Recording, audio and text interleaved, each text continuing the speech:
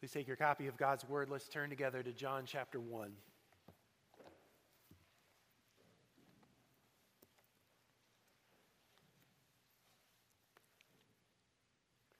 John chapter 1, our text this morning, verses 19 to 34.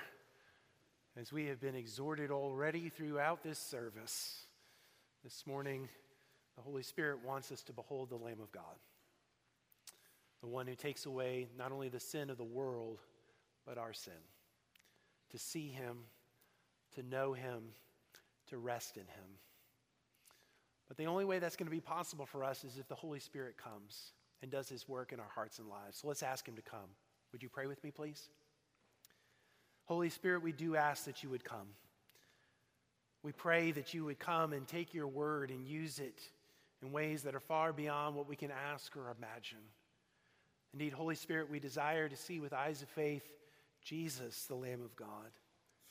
We desire our hearts to be thrilled once again to know him and to love him, to answer the question, who is Jesus Christ for us today? Lord, please grant us your mercy. Grant us your grace. Grant us your Holy Spirit, we pray. We pray this in Jesus' name. Amen. John chapter 1 then, beginning in verse 19. And this is the testimony of John. When the Jews sent priests and Levites from Jerusalem to ask him, "Who are you?" he confessed, and did not deny, but confessed, "I am not the Christ." And they asked him, "What then? Are you Elijah?" He said, "I am not." "Are you the prophet?" And he answered, "No." So they said to him, "Who are you? We need to give an answer to those who sent us. What do you say about yourself?" He said, "I am the voice of one crying in the wilderness, 'Make straight the way of the Lord,' as the prophet Isaiah said." Now they had been sent from the Pharisees. They asked him, "Then why are you baptizing, if you are neither the Christ, nor Elijah, nor the prophet?" John answered them, "I baptize with water, but among you stands one you do not know, even he who comes after me, the strap of whose sandal I am not worthy to untie." These things took place in Bethany, across the Jordan, where John was baptizing. The next day he saw Jesus coming toward him and said, "Behold, the Lamb of God, who takes away the sin of the world. This is he of whom I said, 'After me comes a man who ranks before me, because he was before me.' I myself did not know him, but for this purpose I came baptizing with water, that he might be revealed to Israel." And John bore witness. "I saw the Spirit descend from heaven like a dove, and it remained on him. I myself did not know him, but he who sent me to baptize with water said to me, 'He on whom you see the Spirit descend and remain, this is he who baptizes with the Holy Spirit.' And I have seen and have borne witness that this is the Son of God." This is the word of the Lord. Thanks be to God. Who is Jesus Christ for you today? That's the question that John's gospel is driving us to answer. It's asking us this question repeatedly, focusing our faith and trust on Jesus as the Messiah, the Son of God, that by believing in him we might have life in his name. And part of the way that John forces us to this question, who is Jesus Christ for you today, is by bringing various lines of testimony, as well as various signs that point us to the correct answer, that Jesus is the Messiah, the Son of God, that by believing we might have life in his name. This morning we see that particularly, that this passage focuses on the testimony of John. You see it in chapter 1, verse 19. And this is the testimony of John. Again, in chapter 1, verse 32, John bore witness. And then again in verse 34, he says, "I have seen and bore witness." So at the beginning of this section, at the end, it's telling us with this bookend, this door frame, if you will, that all of this represents John's testimony. He's offering eyewitness testimony. He is bearing witness so that we might answer this question correctly. Who is Jesus Christ? Who is Jesus Christ for us? Who is Jesus Christ for us today? Friends, there's no more vital question than that one. The question's not simply, who is Jesus Christ, as though this is some kind of historical query, as though we're simply looking for the Jesus of history. Nor is the question, who is Jesus Christ for others, for your parents, for your grandparents, for your children, for your friends, for your spouse, for your coworkers. Nor is the question, who is Jesus Christ for you sometime in the past? Perhaps when you were 8 or 10 and you first professed faith, and then you grew out of that, or you went to college and now you're trying to sort out the answers. No, the question is, who is Jesus Christ for you today? And in order to answer that question today, in this moment, John here is giving you testimony. He's giving you his witness. And his witness centers on answers to 2 additional questions. First, who is John? And then second, who is Jesus? So notice the first question, who is John? You see that this is actually the question that this delegation from the Pharisees, from official Jerusalem, have come to ask John himself. You see it in verse 19. This is the testimony of John. When the Jews sent priests and Levites from Jerusalem to ask him, who are you? Now it's notable that when John goes to answer that question, who are you, that he begins by saying who he is not. Verse 20, he confessed and did not deny, but confessed, I am not the Christ. I am not the Messiah. My former colleague at Covenant Theological Seminary, Jay Scolar, used to catechize his students in his Old Testament classes by beginning every class with a series of questions, among which was the question, who are you? And the students would reply, I am not the Christ. And Jay was trying to teach the students, these pastors and future ministry leaders, that when you go to a place, you're not going there as the Savior. You're not going there as the Christ or the Messiah. Rather, your task as a pastor, as a ministerial leader, is to point others to the Christ, to point others to Jesus, the Messiah. That's what's going on here. John is pointing outside of himself as he confesses. That's what verse 20 says. It's kind of an unusual construction, isn't it? He confessed and did not deny, but confessed. Why does John say that? He's clearly denying, isn't he? I mean, he's clearly saying, I'm not the Christ. So why does John put it this way? He confessed and did not deny, but confessed. Well, I think this denial, I am not the Messiah, I am not the Christ, actually has an implicit confession in it that'll become clear in the next section. John's saying, I'm not the Christ, but I know who is. I'm not the Messiah, but my task is to point to him, and his name is Jesus. And so here in saying who he is not, that he is not the Christ, John is actually saying something really important about the answer to the second question, who is Jesus? But he actually offers 2 other denials.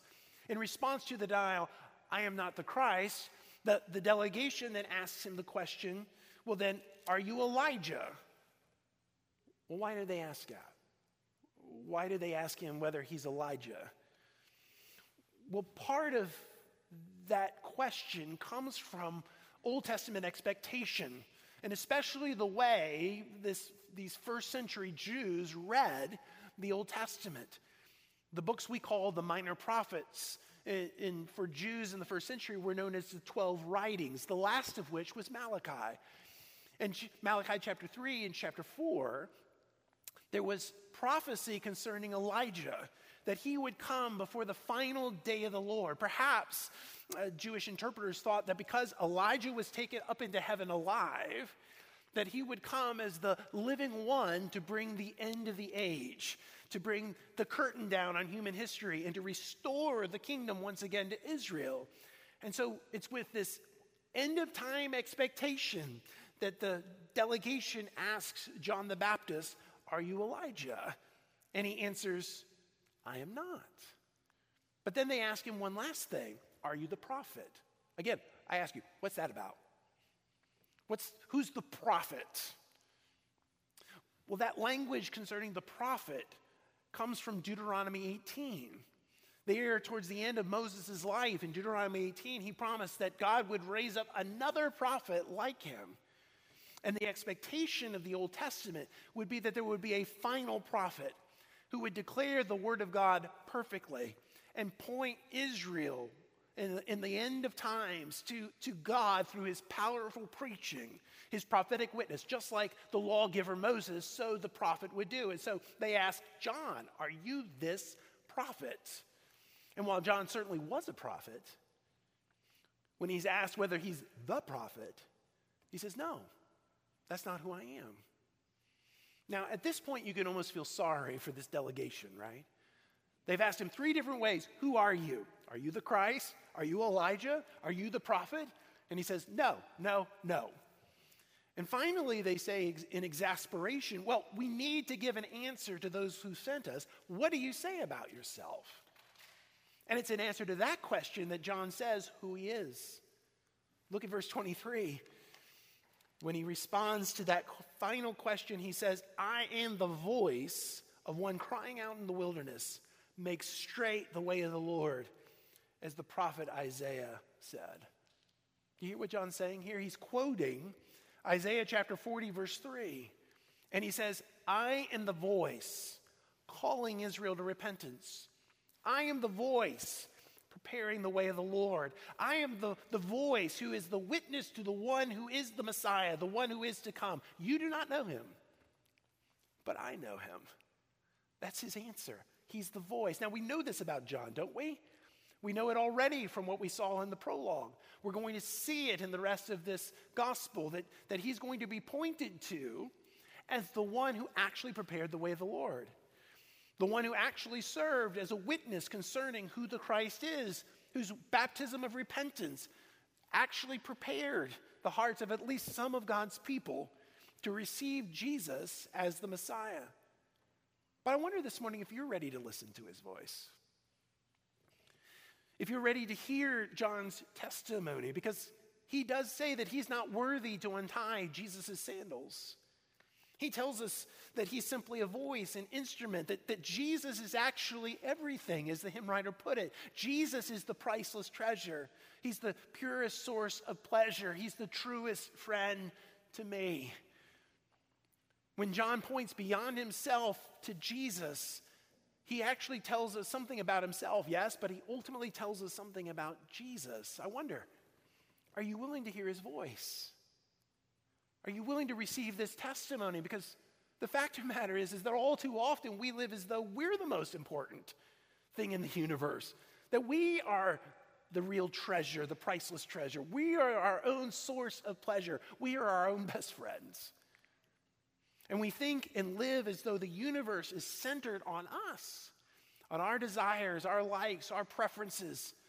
And woe to those who cross us in any given way, will break relationship, will go the other way.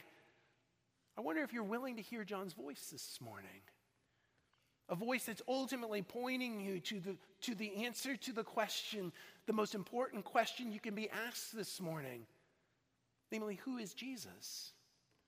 When John answers this second question, he does so not in front of this delegation.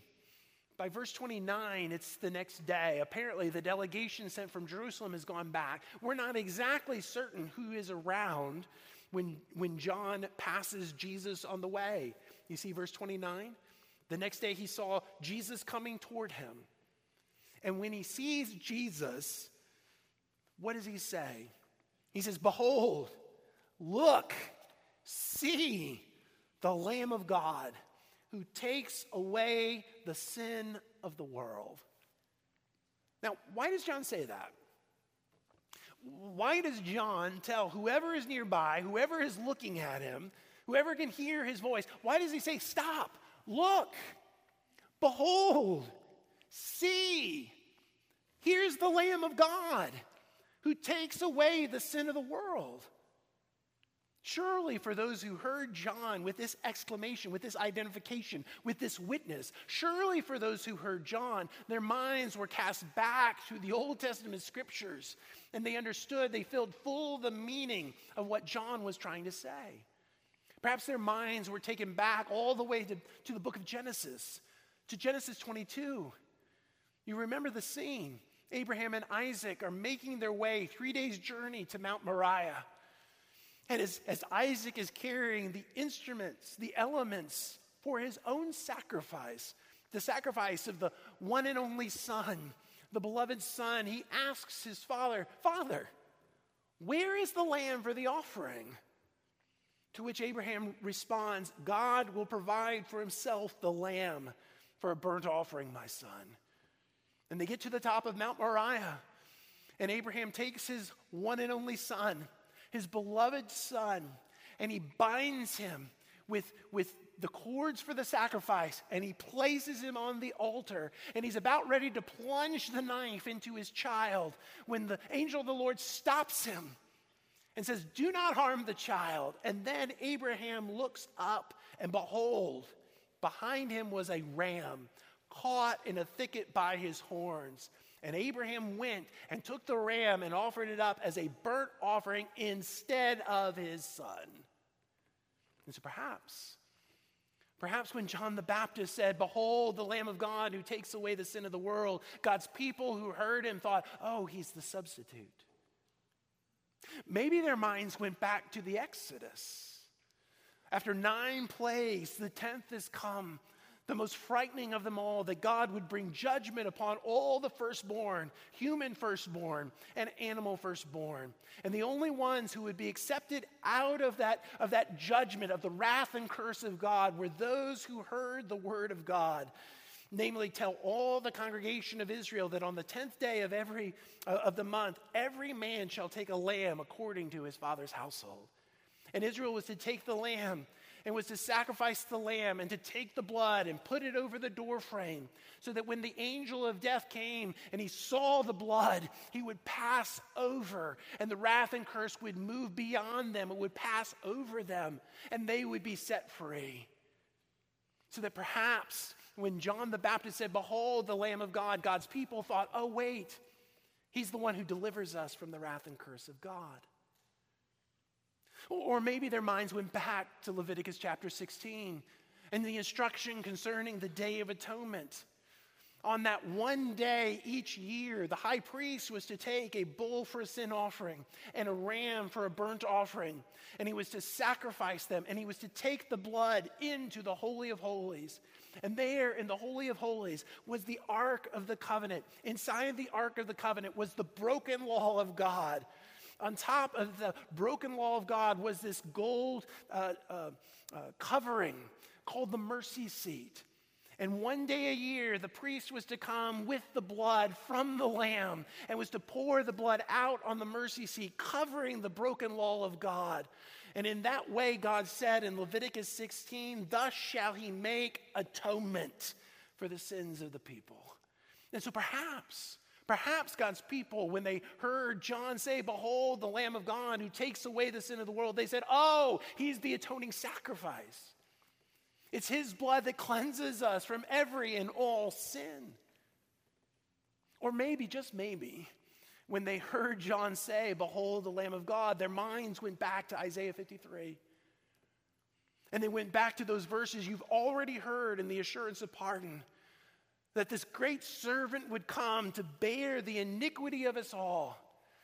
And after that beautiful verse 6, it gets right to the heart of the gospel. They would have remembered that Isaiah declared he was oppressed and he was afflicted, yet he opened not his mouth, like a lamb that is led to the slaughter, and like a sheep that's before its shears silent. So he opened not his mouth. And they said, oh, This one is the sin bearer who is the willing sacrifice for our sins.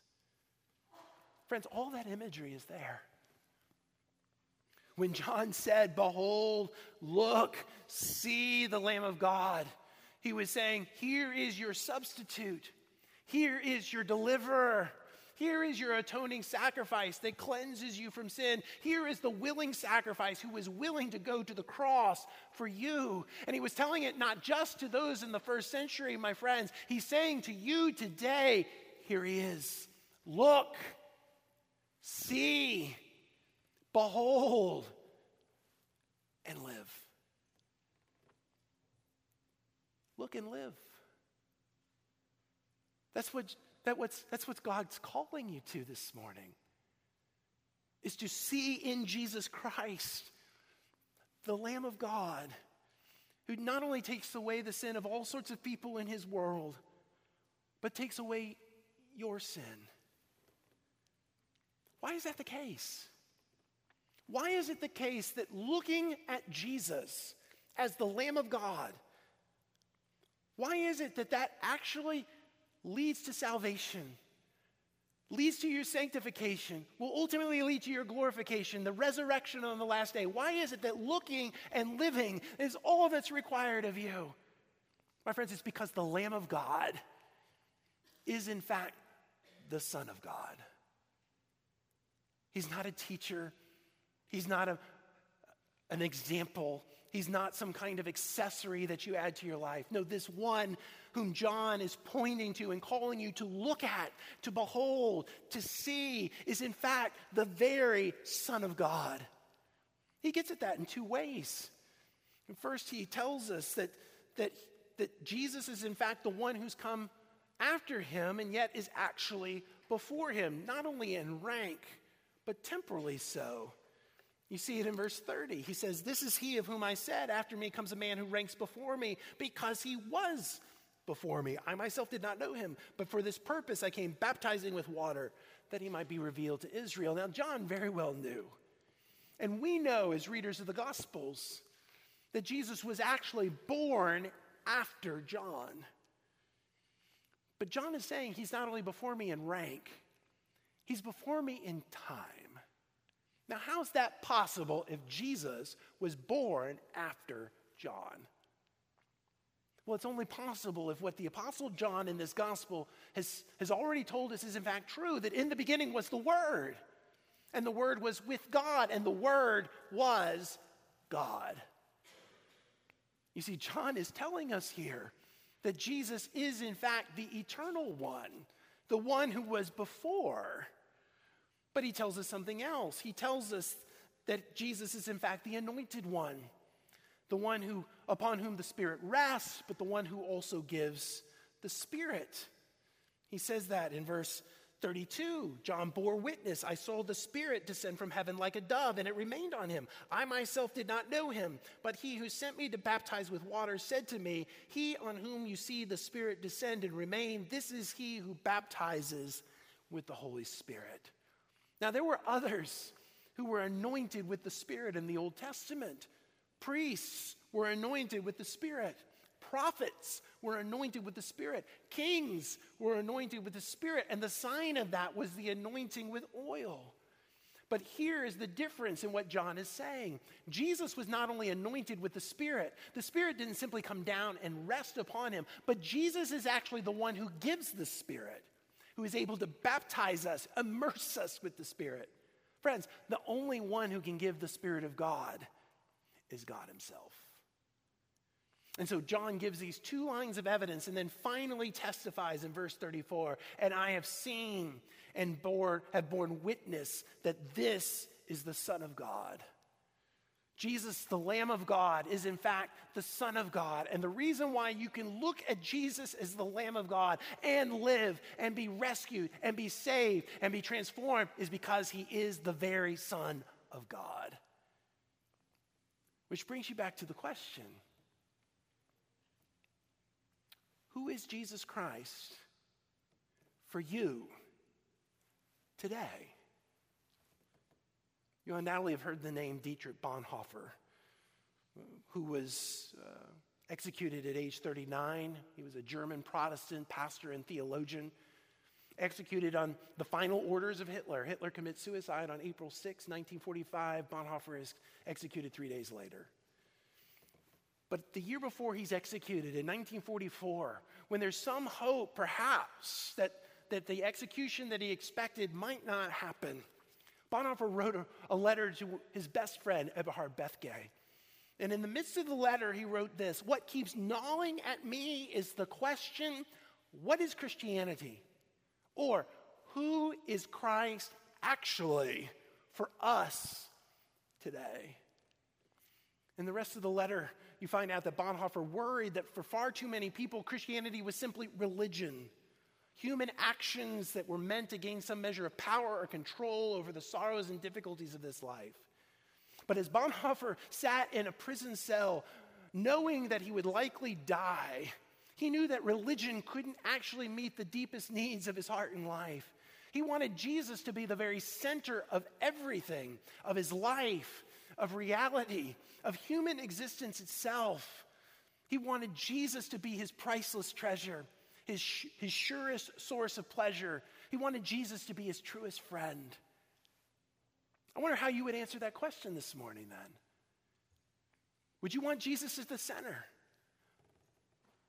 Can you say, is Jesus your Savior? The Lamb of God who's taken away your sin, your substitute, your deliverer, your cleansing sacrifice, your willing sacrifice, so that you're resting upon him not just for now, but for eternity. Is Jesus your Lord? And you'd walk out of here today saying, yes, he is my Lord. What he says, I will do. Where he sends, I will go. Whatever he brings must be right, because Jesus Christ is the Son of God and he is my Lord. Or is Jesus something else? An intellectual idea, a moral example, a great teacher, a crutch, a means to an end, an accessory that you've added onto your life? What's your testimony? Who is Jesus Christ for you today?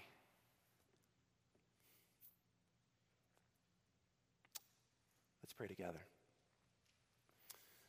Almighty God, that's the most important question we can answer today. And we can't simply rest on answers we gave yesterday or the day before. Help us answer it today. And Lord, I pray that you would grant us grace to say, Jesus, you are my Savior. You are my Lord. You are my Lamb. You are the Son of God. You're mine and I'm yours. And whatever you want to do with me, okay. Lord, please grant us that grace, that we might find in Jesus a fountain filled with blood drawn from Emmanuel's vein, that we might see in him the Lamb of God who is the Lion of Judah, the true King who's in fact the servant of all. Lord, may we rest our hearts. May we look and live this day. Grant us this grace, we pray. We ask it in Jesus' name. Amen.